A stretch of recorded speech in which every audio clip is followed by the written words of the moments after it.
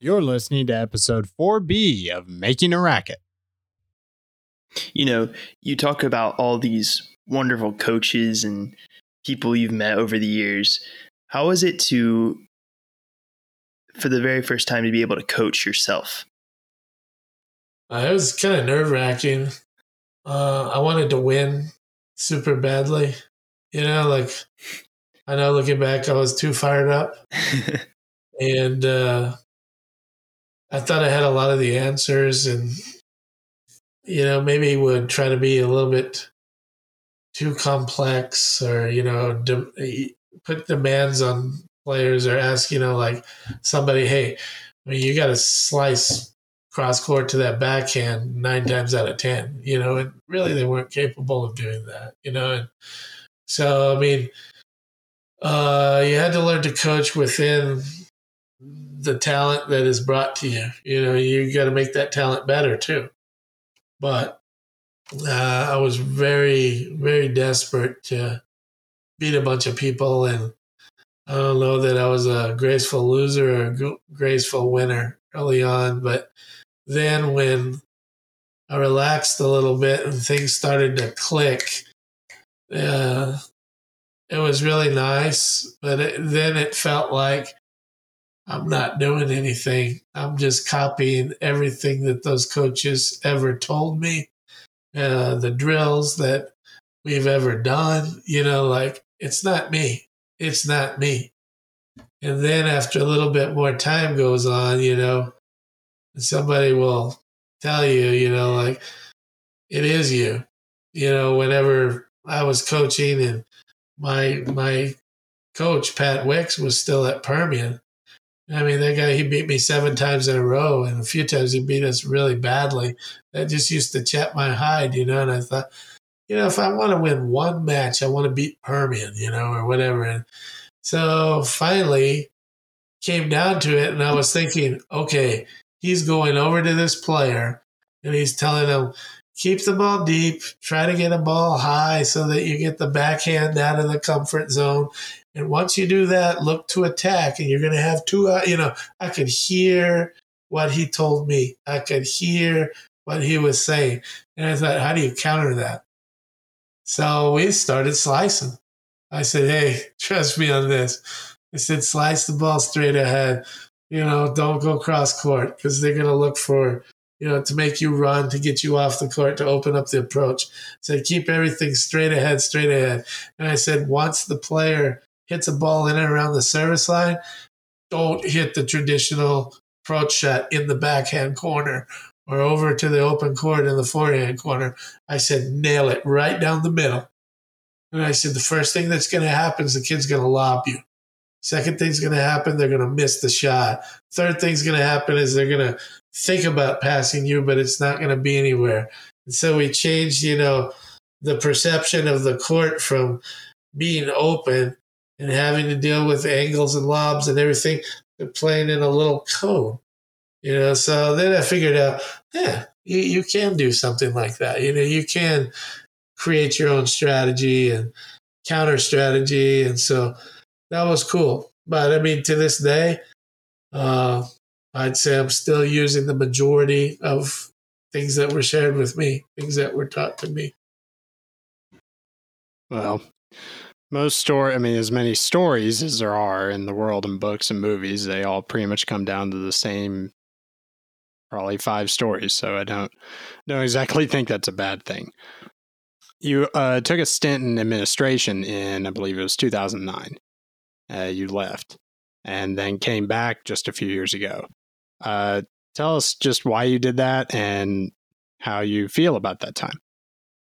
To be honest, as I was going along and coaching, there's a lot of talk in the education world about, combining positions and looking at, teachers that were more viable than others, and then talk with state regulations about hey, maybe we don't need to teach the health class.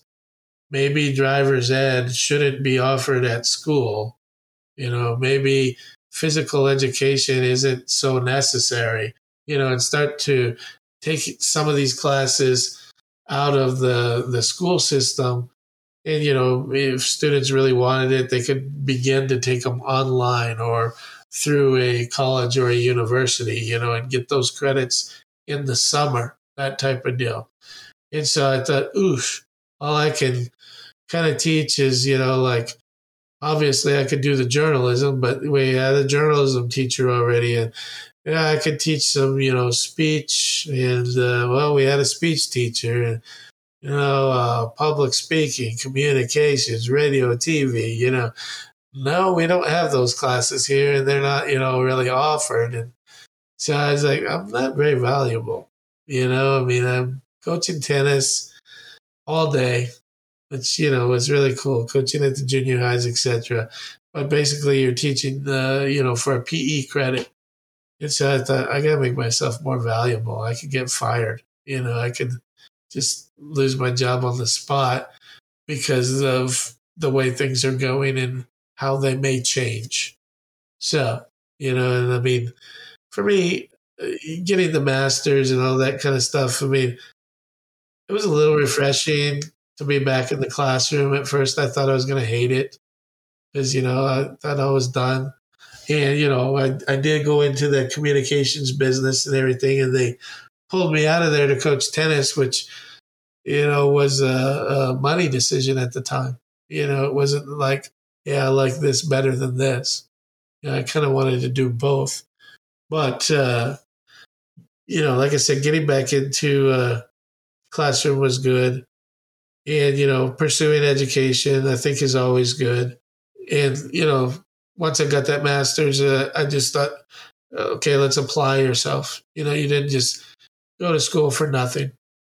So a guy that I was coaching little kids basketball with, like YMCA basketball, said, hey, why don't you come work for me? And I thought, yeah, what do? You work in the oil field or something? I didn't know, because I didn't know him well enough. He was the head principal at Greenwood. He needed an assistant principal. I was like, oh, I'm not certified yet, just yet. He said, that's fine. You can work out there and become certified. And so, they gave me a job right off the bat. Just trusted the fact that I was going to pass that state test in the December, and thank God I did, because if I didn't, I wouldn't have had a job. And, so I did that for a few years, and that was interesting, seeing the other side of the coin, but I was seeing it in a different environment. And so then when my oldest son decided he didn't want to go to Greenwood, wanted to go to Midland High and be with his friends, I just drove by one day on my way home, dropped off my resume, said, hey, if you guys are looking for anybody, I'm here. And they were. And so I didn't even have to interview for that. And they hired me as a assistant principal there. And so then staying through 4 different head principals during that short period of time could take some toll on you. And I don't know, truth be told, I didn't love doing that. It wasn't, anything that special. It definitely, that's my book coming out. That's the dark side of education that too many people aren't aware of and probably should be made aware of. But those assistant principals, they do a lot and they put up with a lot. And, that's why it's a burnout job. It definitely gets to you. And I think it's probably like being a policeman, a fireman, health and safety worker, something like that. It's high stress a lot of times. And, it's impossible not to take it home with you. It's impossible not to wake up and think about things. It's a job that doesn't end.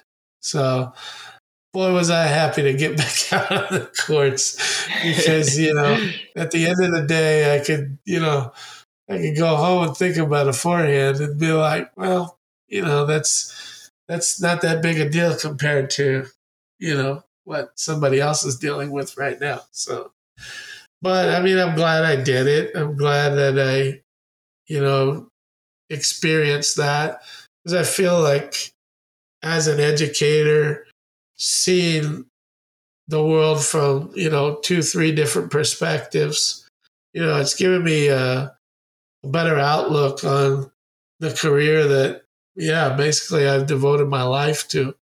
You know, I'm at the stage now where, yeah, I can retire today, you know, and be okay. And I don't think there's too many educators that get to see all the facets like I did. And by far, coaching is the hardest, the most enjoyable, you know, the most rewarding, and, you know, the best out of teaching, coaching, administration, you know. Hands down, coaching is up there, you know, at the top. That's for sure. Yeah, I'm glad you decided to coach again. I don't know what my last 2 years of high school would have been like. I don't know how much longer I'm going to last, though, and I'm like getting so broken down. Sweet. I mean, I need to just be in a wheelchair out there with a megaphone yelling. I think if I did that, I'd probably be good. Some robotic legs, maybe a new elbow.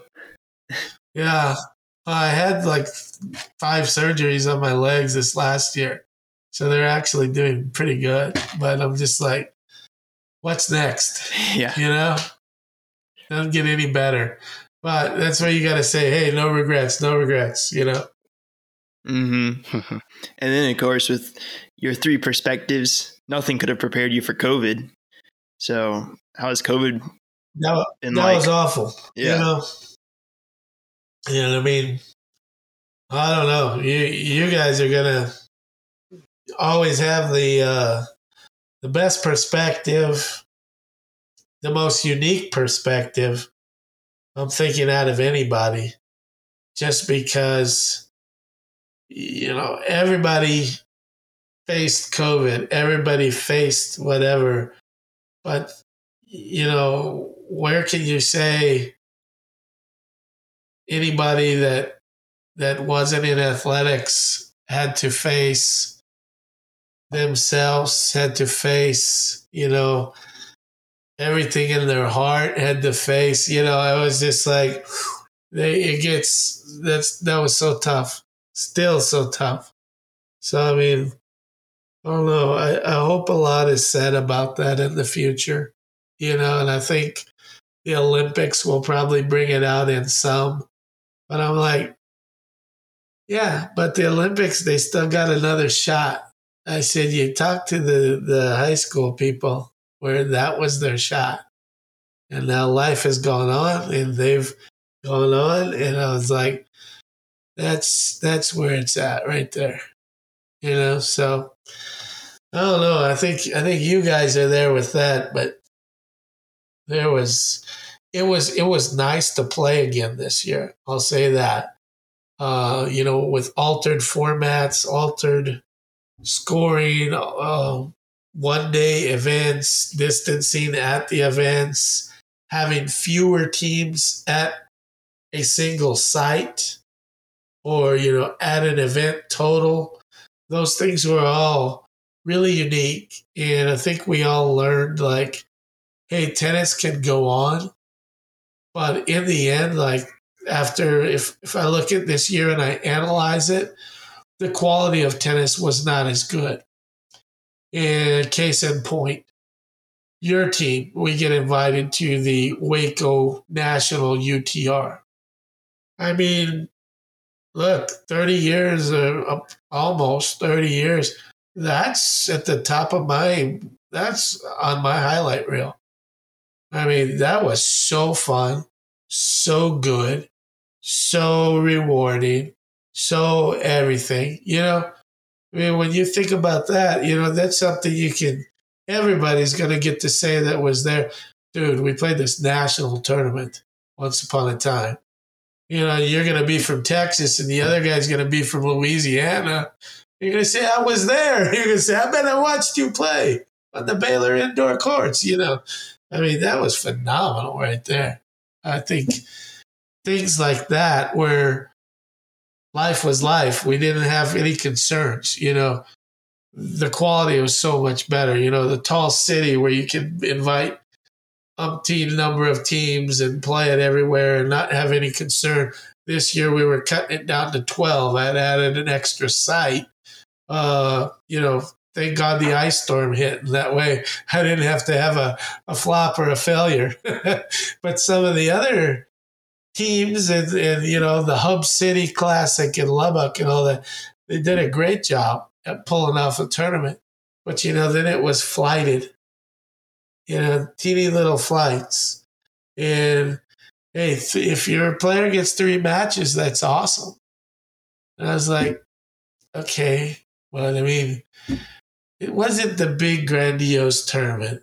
It wasn't the one that, hey, at the end of that thing and you're holding the golden goose in the main draw, or you're holding the, you know, whatever in the end of the consolation draw, and you felt like, my God, we earned this sucker. You know, it wasn't that type of environment or atmosphere. So, I mean, it keeps getting lighter and lighter, our restrictions, you know, but I don't know. There's still like no overnight in a hotel, and some places will still require masks when you're not on the court, etc. So I don't know. I mean, I'm one of these people where, yeah, I got my shots now. Everybody gets yours too, and you know, let's see where it goes from there. So, what else you want to know? That leads us into the next big tournament, and for many, probably the final big tournament, district. Y'all go to that next week in Wolford, and I'll be there. I'll get to see y'all, which will be nice. What are you looking forward to there? I know Tyler Stewart, number 1. Yeah, we just had the district seeding meeting this afternoon. And so, yeah, we got a couple of number 1 seeds in the Tyler Stewart in the boys singles and Sarah Stewart in the girls singles. And so I'm thinking that, yes, I believe that our players will go through and win those draws, you know, and punch their ticket to regionals. Next in mixed doubles, Connor Carriger and Montserrat Salazar seeded second. And we all agreed amongst ourselves that the road to regionals must go through San Angelo. They have 2 pretty good mixed doubles teams, and we better beat one of them, if not both of them. And so, you know, that's kind of the focus and direction that they're taking right now. I do feel good about their chances. They've had their highs early on, and then they experienced some lows. And so now they're climbing back up. So I was a little bit worried about them peaking too soon. You know, you kind of got to get that timing right too, I think, for that. A surprise a little bit was a boys doubles team with Parker Smith and Caden Reese. Their very last tournament, they had a couple of clutch wins, which in essence, I think were the persuasive tools to, you know, get the other coaches to vote for them. And so I think their chances are definitely there. They'll have to play 1 to 2 extremely good matches, I think, to solidify the deal. As there's a couple of really good boys doubles teams in there.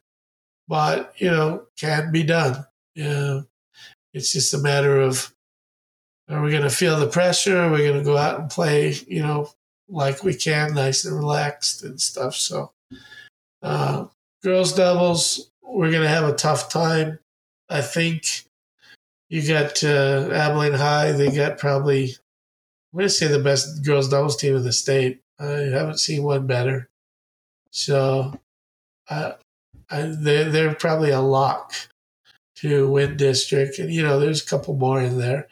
And, I mean, to come out of that, we have some youngsters and some with, you know, some experience. But I'd say odds are a little bit against us there, but hopefully we'll play tough.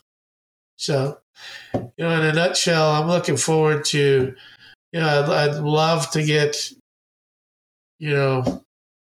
6 kiddos on the region. That would be very rewarding. Anything less than that is still rewarding, but we've got to shoot for our best realistic possibilities, and so that's where I'm at right now with that. But definitely going to be exciting to play district and have a shot to move on to region. Yeah, I wish I could come watch, but 8-hour drive's a little much.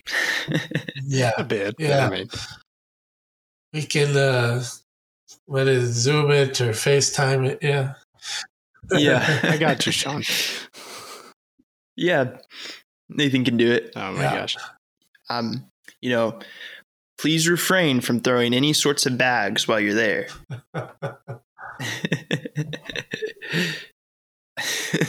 You see, I was just not very happy. And if I had known that was the last one, it might not have just been the bag, okay? If I had known that was it, like it ended up being gone for it, you'd have just I probably would have just smashed them all and quit. It's like, what tennis? I'm good. I'm done. Oh boy. Well, we're glad you didn't. Yeah, me too. Yep. But definitely a thought. I still remember the match then I would have had other your stories. glasses broke and you played some of the best tennis you've ever played. Oh, that was great. Oh man, was that in Kerrville? hilarious. Yeah, it was Kerrville, and it was pretty good. Yeah.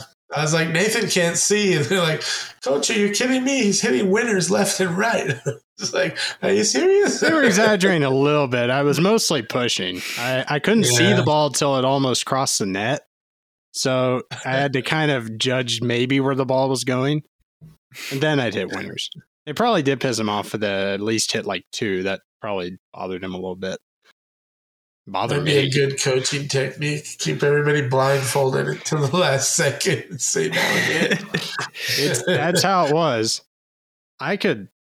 Sean, do you have anything else to ask? Because, other than that, we can go to Miami. We pretty much we went through your whole tennis life.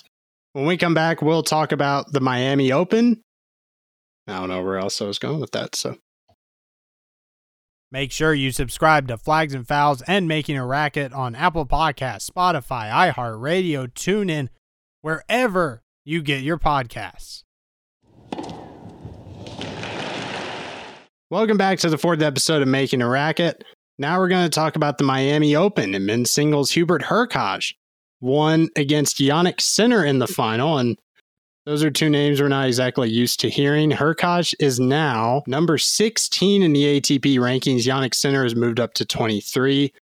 Sinner is a 19-year-old that we've known for a few years now. He looks like the real deal. Hurkacz, however, has had big wins in the past. Last few years, you'll see him and he beats Dominic Thiem or Roger Federer or Djokovic, or he'll play them or whatever. It's like, man, this guy can play good at times, but he never seems to break through. Well, he broke through on Sunday, winning the Miami Open. I want to ask you guys, what did you think about Hubert Hurkacz and his run? Yeah, he knocked off some seeds along the way. I mean, he reminds me a lot of Marat Safin. The fact that, he's a big guy, he moves well. When he's striking the ball well, he definitely can keep you on the defensive. And then the key to the whole game is he doesn't make a lot of unforced errors, or at least he didn't against Sinner.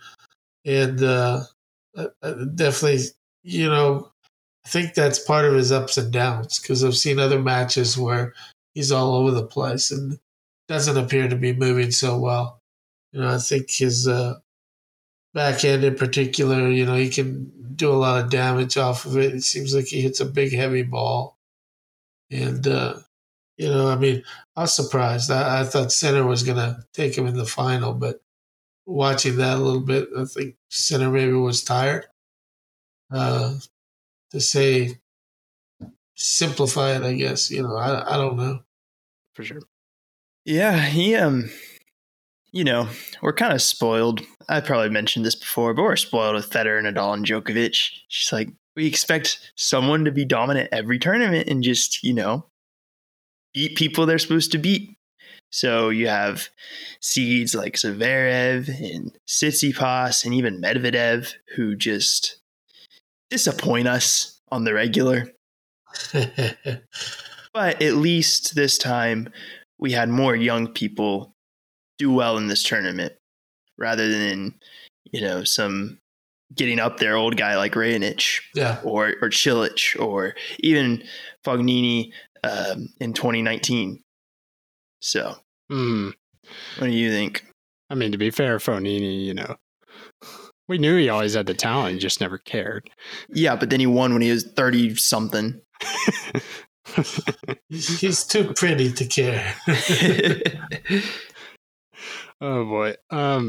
I did see in the first set, it was in a tiebreak, but Sinner had 28 unforced errors. Hurkacz had 13. And that was pretty much the difference. And it felt like the difference. It felt like wherever Sinner went, the match went.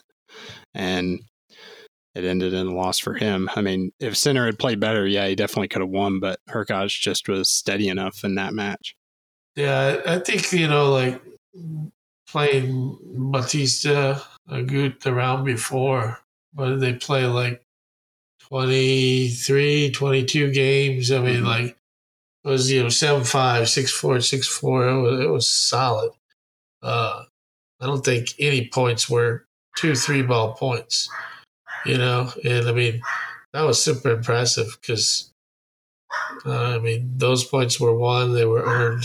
I think that took it out of him, took it out of the legs a lot. Yeah, because he had to win long rallies, and I noticed that. He started winning them, but yes, it's like, ugh.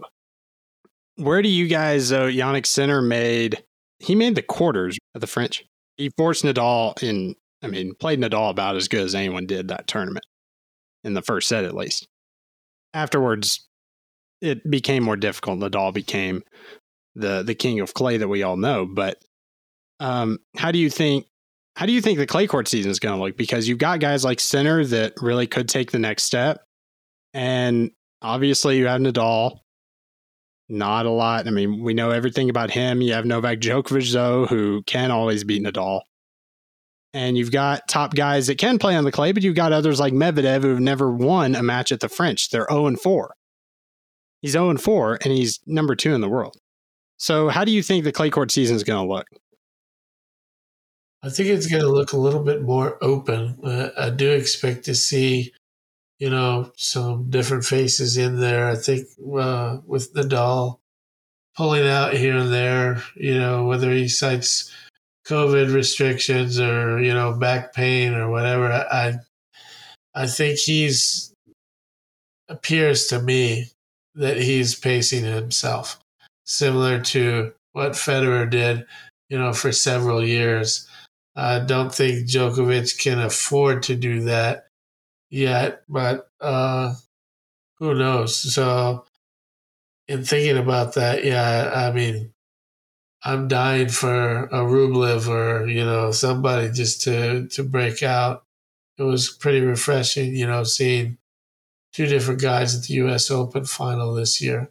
So, and it's cool that there's so many names, of players that have done things and that are capable of putting it all together and doing well. So, I don't know. I'm going to look for, like the Medvedev or the Tsitsipas to come through at some point in time. Clay wouldn't be too bad. They definitely do better on clay than they do on grass. Yeah, that's a topic for another time. But I expect Tsitsipas, Sinner, and Team to be, the top performers in the clay season. Mm-hmm. Although Team has been going through a mental stint right now. It's not great tennis from him from the beginning of the year, but he'll figure it out in the clay season, I'm sure. I still expect Nadal to win the French Open.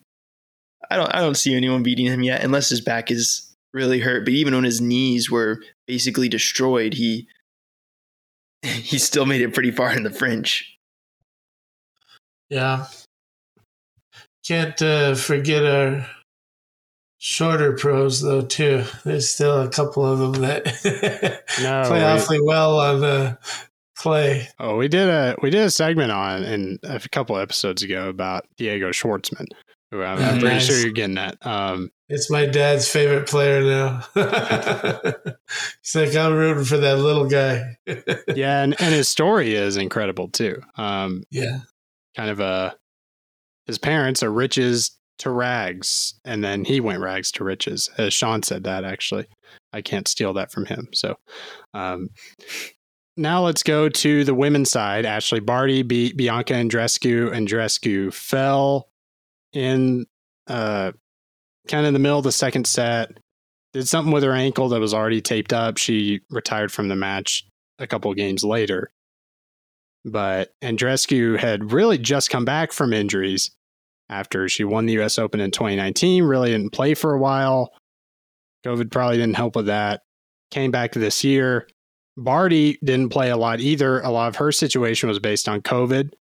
Her coach, I think, was stuck in Melbourne is what the situation was. So she didn't play the U.S. Open, didn't play the French in 2020, just kind of sat out. She seems to have rounded into form. We saw Naomi Osaka lose for the first time in a while, and we saw other people come up. So I want to ask you guys, what do you guys think first about Barty coming into form in Miami after such a long layoff? I love Ashleigh Barty. She's one of my favorite. She's been one of my favorite players since probably 2019. I don't know when her first breakthrough was, but I've liked her for a while. Also, because when I played tennis, I used to slice my backhand a lot, and she slices her backhand a lot. Yeah, we know. It's a shame though that I think she's a good all around player. You know, she's super tough for a women's player. Yeah. You know, and she offers, like you said, a great variety in her game. Reminds me a little bit more of like Martina or Steffi, you know, use a little bit more of the court, use a lot more tools. It's, I think, fun to see that instead of the women just sometimes you see the toe-to-toe from the baseline slugfest and can't stand it. Yeah, our friend Shannon would probably disagree with that. She likes going toe-to-toe, as we've all, as we understand now. But I agree with that. I like watching Barty play and the variety she has. And as Sean and I were kind of talking, she's more consistent. I think she and Simona Halep tend to be the most consistent. On the women's side, I think Naomi Osaka may get back into that at this point after kind of going in a slump after her first two majors, which her slump is probably great for most players, but nonetheless a slump. So I think the Greek girl that was also in the semifinals. Mm-hmm. Oh man, she's complete package. She looks like she's going to be around for a while. So I don't know. Give Tsitsipas some company. There's just so much youth in tennis right now. In the pro tennis, you have Barty is 24, and I don't even know how to pronounce his name. Hurkacz is 24. Yeah. I hope I'm not butchering that. And the other two are like 19.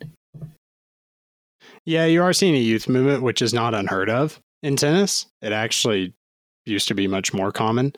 As I know Coach knows, he actually said names like Hingis and Kornikova, and that made me think, oh yeah, you want to talk about young people when they were 15. Well, yeah, that means they were 2 years away from being top pro players. So pretty much, yeah. I mean, they jumped straight from the Orange Bowl into the U.S. Open is pretty impressive. Yeah, I think. And it seems to be coming back a little more, although maybe the ages are boosted a little bit, which I think is good. I think Coco Gauff being 16 is fine, or considering the support system she has, but in general, that can be very dangerous. So But at the same time, we're glad to see young people in, so that way, you know, there is a future at tennis. Right. Because as great as like on the men's, Fed, Nadal, Djokovic, on the women's side, Serena Williams, it's like, okay, well, they have to retire at some point, I think. So somebody's got to replace him. What I want to get into, though, you gotta think too. Like, did Fed and those guys actually change the parameter of young tennis player? Can the 25 and 27-year-old be young? You know, because technically they would have more than half a career left. Yes, because I think we think of Dominic Thiem as young when he is, I think, 25 or 26. Yeah. So yes, I agree with that fully. So yeah, that Sakurai, that, you know, she got beat in the semis. I mean, she's 25. You know, you haven't seen much of her before, but she seems like got enough in the tank and super fit where you could see her doing damage in the next 5 years. For sure. So, yeah, she beat Naomi Osaka in the quarterfinals. Yeah. 0-6-love, 6-4. And just business. Very. And then lost in the semis to Bianca Andreescu, who then lost in the final. So that leads me into Andreescu. It feels like if you talk about her, you talk about either she wins or she has an injury.